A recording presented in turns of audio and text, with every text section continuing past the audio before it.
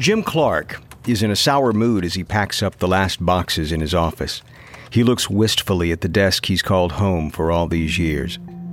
It's 1994, and Clark is a year shy of 50. He's been ousted from Silicon Graphics, the computer manufacturing company he co-founded more than a decade ago. Now, not only is he out of a job, he's been burned by his own investors who showed him the door without a fair exit package. Forget about a golden parachute. Clark feels like he's been pushed off a cliff.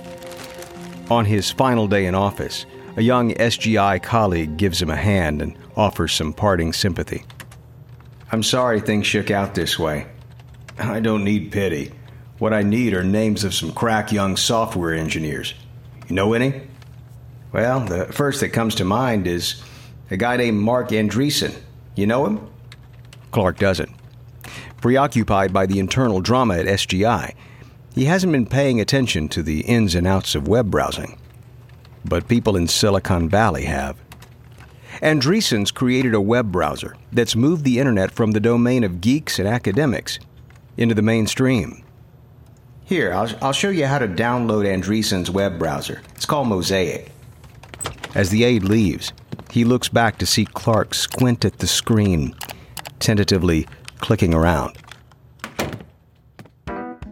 Clark's company, known as SGI, came up with a process that transformed three-dimensional computer graphics. In the process, the company changed the way everything from cars to jets, buildings to suspension bridges are designed. SGI's software enabled users to completely and accurately visualize what they wanted to build. They were a far cry from paper drawings and architectural sketches. And, of course, Hollywood films. SGI was responsible for the special effects in movies, like Steven Spielberg's Jurassic Park.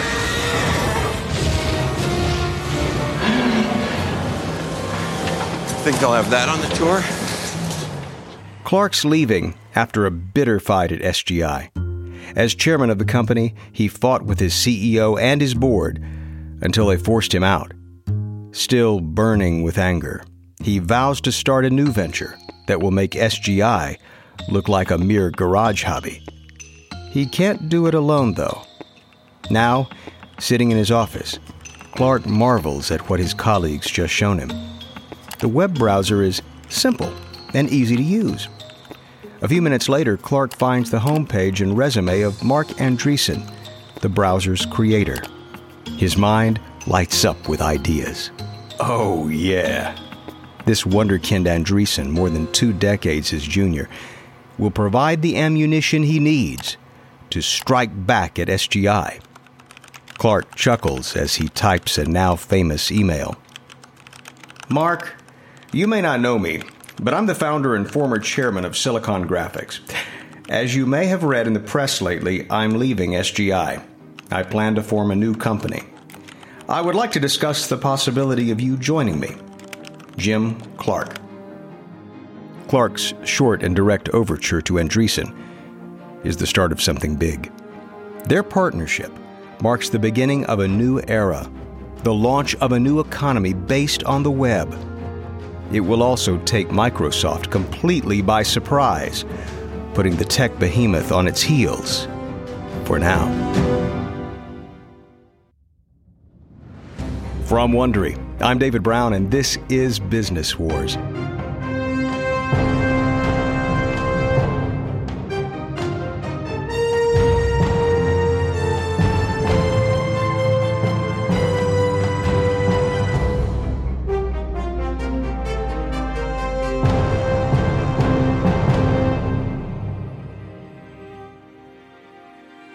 You're listening to the second episode in our series, Netscape versus Microsoft, the birth of a dot-com giant. In the last episode, 2 genius university students, Marc Andreessen and Eric Bina, created Mosaic, the world's first user-friendly web browser. Mosaic quickly went viral, but the University of Illinois claimed ownership and credit, leaving Andreessen out in the cold. Revenge can be an effective motivator, though, and Andreessen is about to join forces with Jim Clark, another disgruntled tech whiz. Together, they'll build a new, even more powerful browser. But will it be enough to confront a mega-rich colossal nemesis, the almighty Microsoft? More than a decade before Andreessen and Clark met, Clark was a computer science professor at Stanford. He was a neophyte in the ways of business. That made him easily exploitable. To get SGI off the ground, he sold stakes to venture capitalists in several rounds of financing. He saw these moves as his only choice, but it diluted his equity and control. In turn, his investors brought in a CEO and kicked Clark upstairs to chairman, a largely symbolic position. At the same time, company revenue jumped from millions to billions. When SGI went public, the stock price soared. But with the company transitioning from a scrappy startup to an established player, and Clark butting heads with SGI's executive team, investors booted Clark out the door. He leaves with a $15 million exit package, a fraction of what many of the other executives are worth. Irate, Clark plots his nemesis comeuppance, a hot new company that will make SGI look like a has-been. No question this is a blow to Clark. But if he was going to be ejected, the timing couldn't be better, though he doesn't know it yet. See, Andreessen's also looking to make a big move. After the University of Illinois claimed credit and ownership of his creation, Andreessen packed up and moved to Silicon Valley to try his luck there. And he's about to get a very big break. January 1994. Andreessen restlessly drums his fingers on his kitchen table as he opens his email. Wait, what's this? An email from Jim Clark. The Jim Clark of SGI? Clark wants to work together? Andreessen is stunned. He knows how important Jim Clark is. In college, Andreessen whiled away many happy hours on SGI machines. He responds immediately. The next morning, they meet for breakfast in Palo Alto to plot their future, except they have no idea what to do. Andreessen is bleary-eyed and a bit rumpled looking. Doesn't matter. All Clark knows is whatever it is, he wants to do it with this brilliant 22-year-old programmer. I'm impressed with Mosaic. The beauty of it is that it's made the web accessible to people by keeping things simple. That means a lot, Jim. No wonder the University of Illinois wanted bragging rights. And they're licensing Mosaic, making millions off it. It doesn't seem right that you don't get a dime. If it were me, I'd want to stick it to him. Andreessen nods. You must feel the same way, but I just want to be done with Mosaic. I'm trying to think ahead. Yeah, we both got to move on to the next big thing. And the one thing I'm certain of is that the internet is going to grow like crazy. If we can get in at the ground level of some internet business, something cheap and simple but necessary, I think we'll have ourselves a very healthy business. This is a vision they both share. The question is, what is that internet business? They spend months at Clark's palatial home in Silicon Valley, sipping wine and tossing out ideas for possible ventures. But Clark grows tired of talking. He wants action. One night, in March 1994, over dinner and a second bottle of Burgundy at Clark's mansion, Andreessen has a change of heart. You know what? Screw it, Jim. The University of Illinois is making a killing off my idea. I came up with Mosaic, and I coded it with my friends, and it's my work. That should be my business. Clark smiles. He likes where this is heading. Let's create a Mosaic Killer. All we need to do is release a better version of the browser and let it take over. You think you can do that? You think you can outcode yourself? By now, he knows Andreessen well enough to know that he can't resist a challenge like that. Of course. And I'm sure I can line up the original Mosaic team to come on board. Clark pours him another glass of Burgundy and smiles. Andreessen has taken the bait. Well, Mark, what are you waiting for? It might seem like a foregone conclusion that these two geniuses will come up with an amazing browser. But this is by no means a sure thing. and Clark will need to recoup his investment. And unlike Andreessen, Clark is far from a newcomer in the tech industry. If they make a move this big, the whole valley will be watching. Should they fail? Well, Clark doesn't think he could face the humiliation.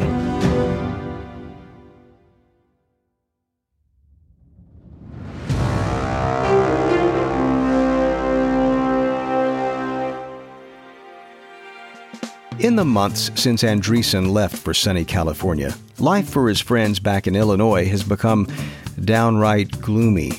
They've taken to calling management at the University of Illinois Supercomputing Center the Politburo.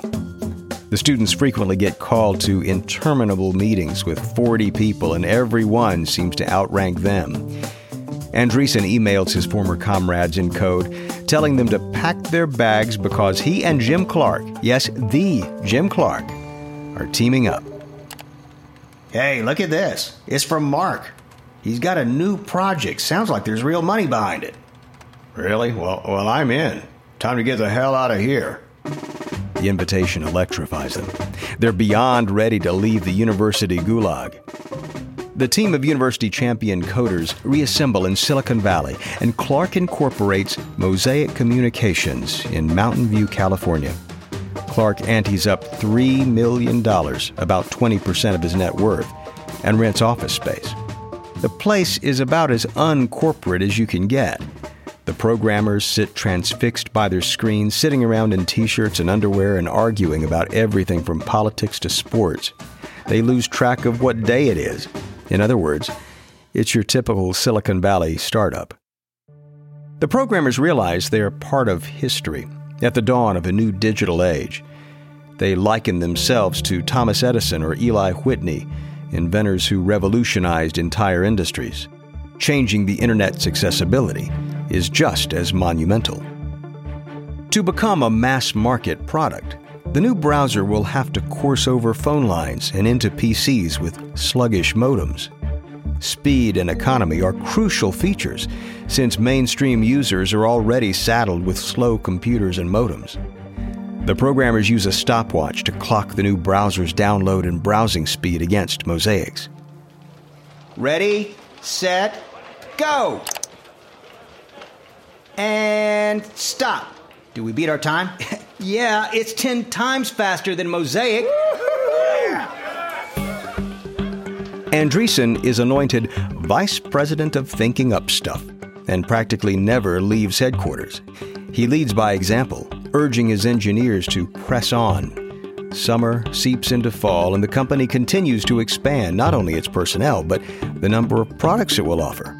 Server and security software, an e-commerce application, and of course, the browser, which is the linchpin. Product manager Greg Sands is the one who comes up with the name of the new company, Netscape Communications Corporation. And the browser? It will be known as the Navigator. Fall 1994, Mountain View, California. The big debate in an early board meeting is over pricing.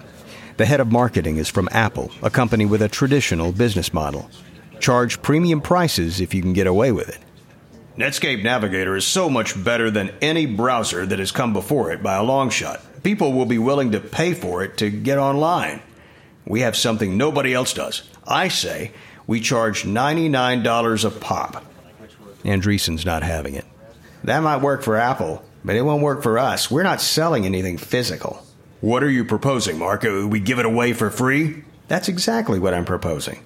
If we give it away, we can spread virally and create a huge base. We want to be everywhere. And if we can do that, we'll knock Mosaic right off the web. If we do that, we'll spend a lot of money just to make no money. How does this make sense?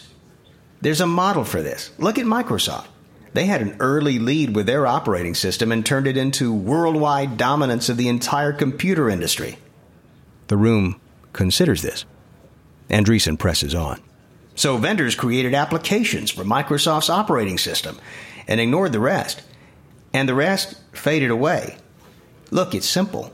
Market share today equals revenue later. Get it? So you're willing to pay now for profits later? Yep. That's the theory anyway. And no one is feeling the pressure more acutely than Clark, the man fronting the money. We just better hope we can figure out a revenue stream when we do have that market share. Nobody's figured out how to make money off the internet yet. We will. A network has to begin somewhere. And with a network, formidable business opportunities ensue. The web will be the same way. The marketing exec looks unconvinced. Mark, I get that to succeed we have to get this on as many machines as possible. But this is all a pointless exercise if we can't make money off of it.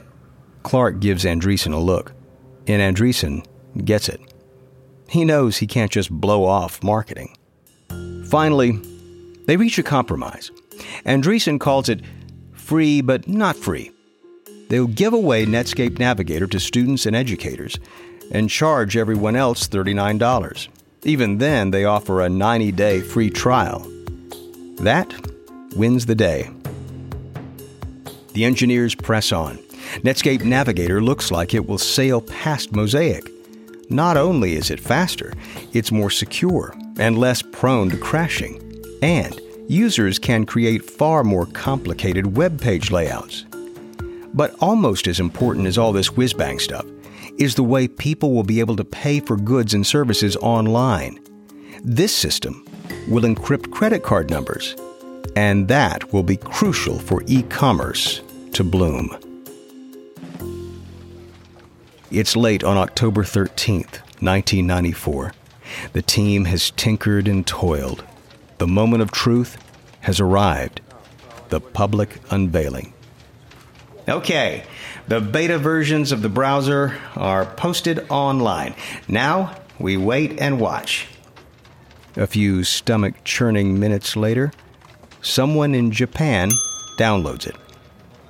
A trickle of downloads becomes a stream, then a geyser. Someone on the Netscape team jerry-rigs an alarm system to keep track. A bell for Macs, a move for PCs, an explosion for the Unix operating system. This quickly turns into a drinking game. The team drinks every time they hear a moo, and mooing is drowning out the rest as the PC version pulls ahead. Within a few hours, 10,000 copies of the browser are downloaded, with virtually no advertising or marketing. From the early numbers on that late and drunken night in October, the team knows Netscape has the world's attention. Their enthusiasm is short-lived, however. The University of Illinois Mosaic team is also in celebration mode. Mosaic continues to spread. It now accounts for 60% of all web traffic, and the university licenses it to companies for $100,000. But the University of Illinois doesn't stop there.